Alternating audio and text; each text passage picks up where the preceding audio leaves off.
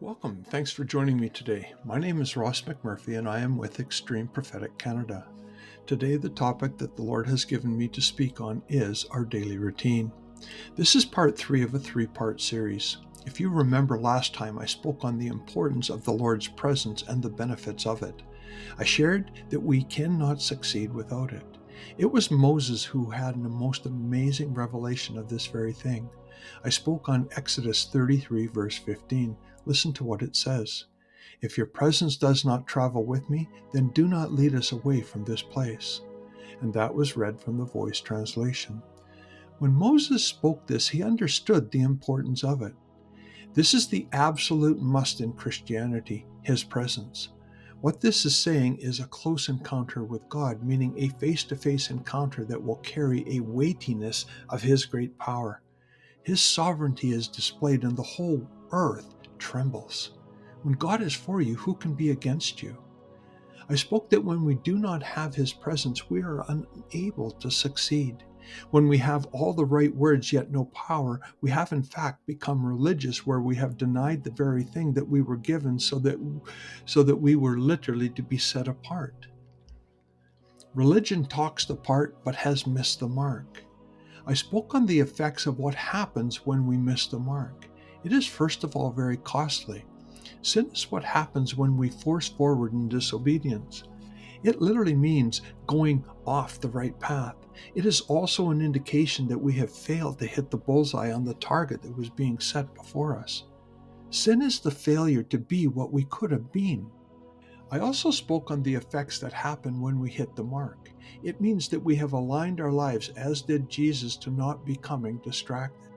We fix our sights on the target instead of those things that would have stopped us from accomplishing what God had intended. God was the archer, Jesus was the arrow, and the cross was the target. The question I left you with was, what target has the Lord set before you? Are you hitting the target or missing it? There were more points that I went into explaining than I have time to expand on today. If you need to refresh your memory as to what was said, just go back and listen to the first or second episode again.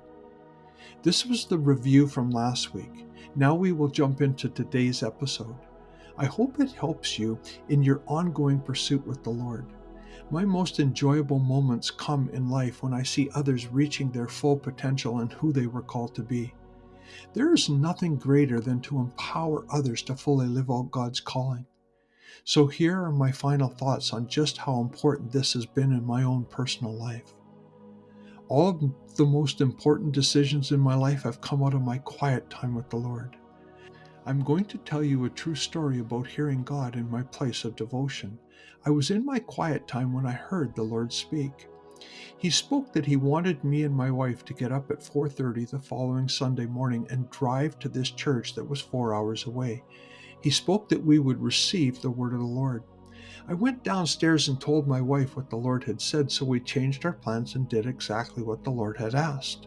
4 days later, we got up and, as instructed, drove to the church that we were instructed to drive to. Funny thing about God's word is that it always comes with those who cast doubt on it. You will always hear them say, "Are you sure that you got this right?" This day would be no different. We arrived at the church and we were greeted only to be told that we might have come on the wrong Sunday. Funny, we were new, so they had never met us before. They did not know that God had sent us to receive the word of the Lord. They shared that since their pastor was not there, they had a guest speaker. I actually laughed as they spoke, saying to them, "No, we got it right." We sat on the right side, middle of the sanctuary. The service starts, the worship ends, the guest speaker starts his message. Halfway through his message, he turns to both my wife and myself and says to the both of us, "I have the word of the Lord for you. Will the two of you please stand?" Funny but true. God is funny when it comes to religion. So the service ends and now these same people come and their words have changed a bit. They say, "Wow, looks like you got it right." I just acknowledged it, but still never shared with them that we were actually sent to receive it. Okay, it was totally worth the drive. That very word that we received on that day has set in motion the steps that we now find ourselves in. The guest speaker was indeed the man of God. that God had chosen to release the word over our lives. The moment we received the word, we also immediately received the warfare that came with it. People always look at these moments from the wrong perspective. They desire to be the ones that are called out and highlighted, given their moment of fame. In reality, they only want the moment, but refuse the cost associated with receiving the word, and not to mention what is expected because of it. This word for us gave us a very clear indication that things were going to change. This became a word that we would go back to many times, and even still to this day, years later, where we are still watching the Lord unpackage it. This is a great story on the importance of listening and obeying to what you are instructed to do, no matter what it looks like. You would think that getting up 4 hours is a lot. The truth is, yes, it requires some serious effort on our part. Surely there must have been someone closer that could have delivered the same word. Am I right or wrong? Do we not think this way? Yet it is only those who are obedient to the very things that God sets into motion that will receive. Again, far too many times we question God and His ways only to miss out because we have refused to acknowledge His authority. I do not know why I had to drive 4 hours. One thing is for sure, I am glad to this very day that when He spoke in my time of devotion with Him, I listened and obeyed. We actually dishonor God when He shows up unannounced and we murmur and complain about the hardship that He is requiring because of it. You need to understand that you do not just arrive at moments in time where no effort on your part is required. This word was years in the making, where we had been tested many times before this moment had ever arrived. The cost is real. This is also a great story about the importance of that sacred place where you meet with God. Moments like this are birthed out of years of intimacy where you have become single-minded, single-focused, where your heart and His heart are one. He has become your audience of one. There is nothing more powerful. Our lifetime here on earth was designed to be in perfect union with the Lord. We were designed to be close friends, intimate where our hearts have become infused together. Our personal time with the Lord should be our greatest priority. We should stand out and be radiant, filled with His glory. So when we start and end our day with God, it is making a very clear statement. You are expressing to the Lord that He is your priority. Listen to what Matthew 6 verses 6 says. But when you pray, go into your most private room, close the door, and pray to your Father who is in secret. And your Father who sees what is done in secret will reward you. And that was read from the Amplified Translation. Throughout your day, wherever you have the ability, it is always viewed by God as valuable time. It is precious and it is important. It can be in a lineup. It can be on your coffee or lunch break. It can be driving to work or caught in rush hour traffic. Any place where you have a couple of minutes, it can be turned into a sanctuary, a prayer, a place where the two of you commune together. Do not allow life's demands to dictate your day. Instead, surrender and allow the one who has created you to teach you and walk with you day in, day out. Put His word before the world and watch the world look at you and marvel at all that God has done for you. The secret to your future is hidden in your daily routine. I cannot stress this enough. Those that seek, find. These are the keys to advancing. Seek His face, not His hand. Listen to what Psalms 27 verse 4 says. I heard your voice in my heart say, come seek my face. My inner being responded, Yahweh, I'm seeking your face with all my heart. And that was read from the Passion Translation. God desires to empower us beyond what we could ever expect. Our part is simply to put our total confidence in His word and apply it to our lives. Listen to what Matthew 6:33 says. Seek the kingdom of God above all else and live righteously, and He will give you everything that you need. And that was read from the New Living Translation. Listen to what Psalm 16 verse 8 says. He is ever present with me. At all times He goes before me. I will not live in fear or abandon my calling because He stands at my right hand. And that was read from the Voice Translation. As we continue to place a priority on seeking after the Lord with all our heart, we will find Him. Everything that we require is hidden in plain sight.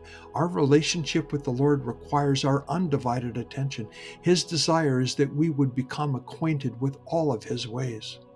This can only happen as we draw close to Him in intimacy.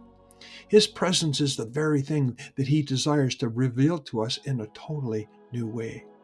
As we entertain His presence, we will see with our own eyes His hand at work in our midst with a demonstration of His power and His works.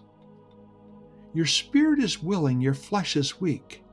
The Holy Spirit was sent to teach us all truths pertaining to Jesus. Our part is always to submit to the process, allowing it to finish the work that needs to be accomplished. Listen to what Matthew 26:41 says.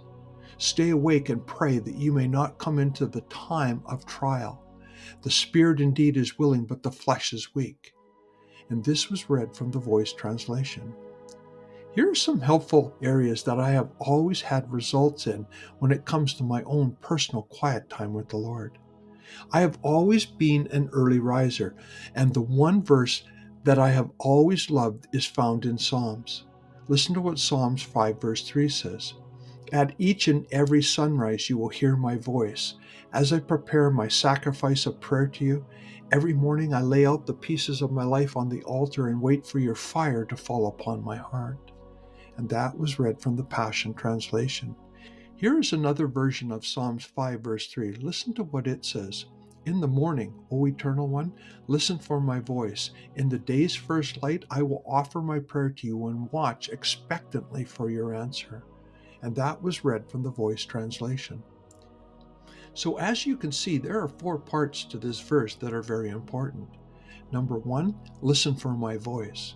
We are told to come unto the Lord just as we are. We are called to daily pick up our cross and follow Him. Jesus, we are told on many occasions, would get up early and retreat to a place of communion with the Father. When we place a priority on the beginning and end of our day, it is showing God that we honor the time that we have with Him beyond anything else. When we focus on the greatness of God, all those areas that seem more important fall away. Number 2, in the day's first light. When we start our day with God, it sets the tone for the rest of the day. We are in fact dedicating the day to the Lord.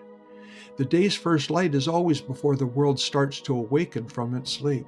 When we rise up a great while before the day starts, it requires effort. If you need more time, adjust your schedule so that you are able to succeed. If it means going to bed earlier so you have more time in the morning, then do that. God's word says that He is a rewarder of those who seek. Listen to what Psalms 119 verse 2 says. Blessed and favored by God are those who keep His testimonies and who consistently seek Him and long for Him with all their hearts. And that was read from the Amplified Translation. We are blessed and favored when we seek with all of our hearts. Number 3, I will offer my prayers to you.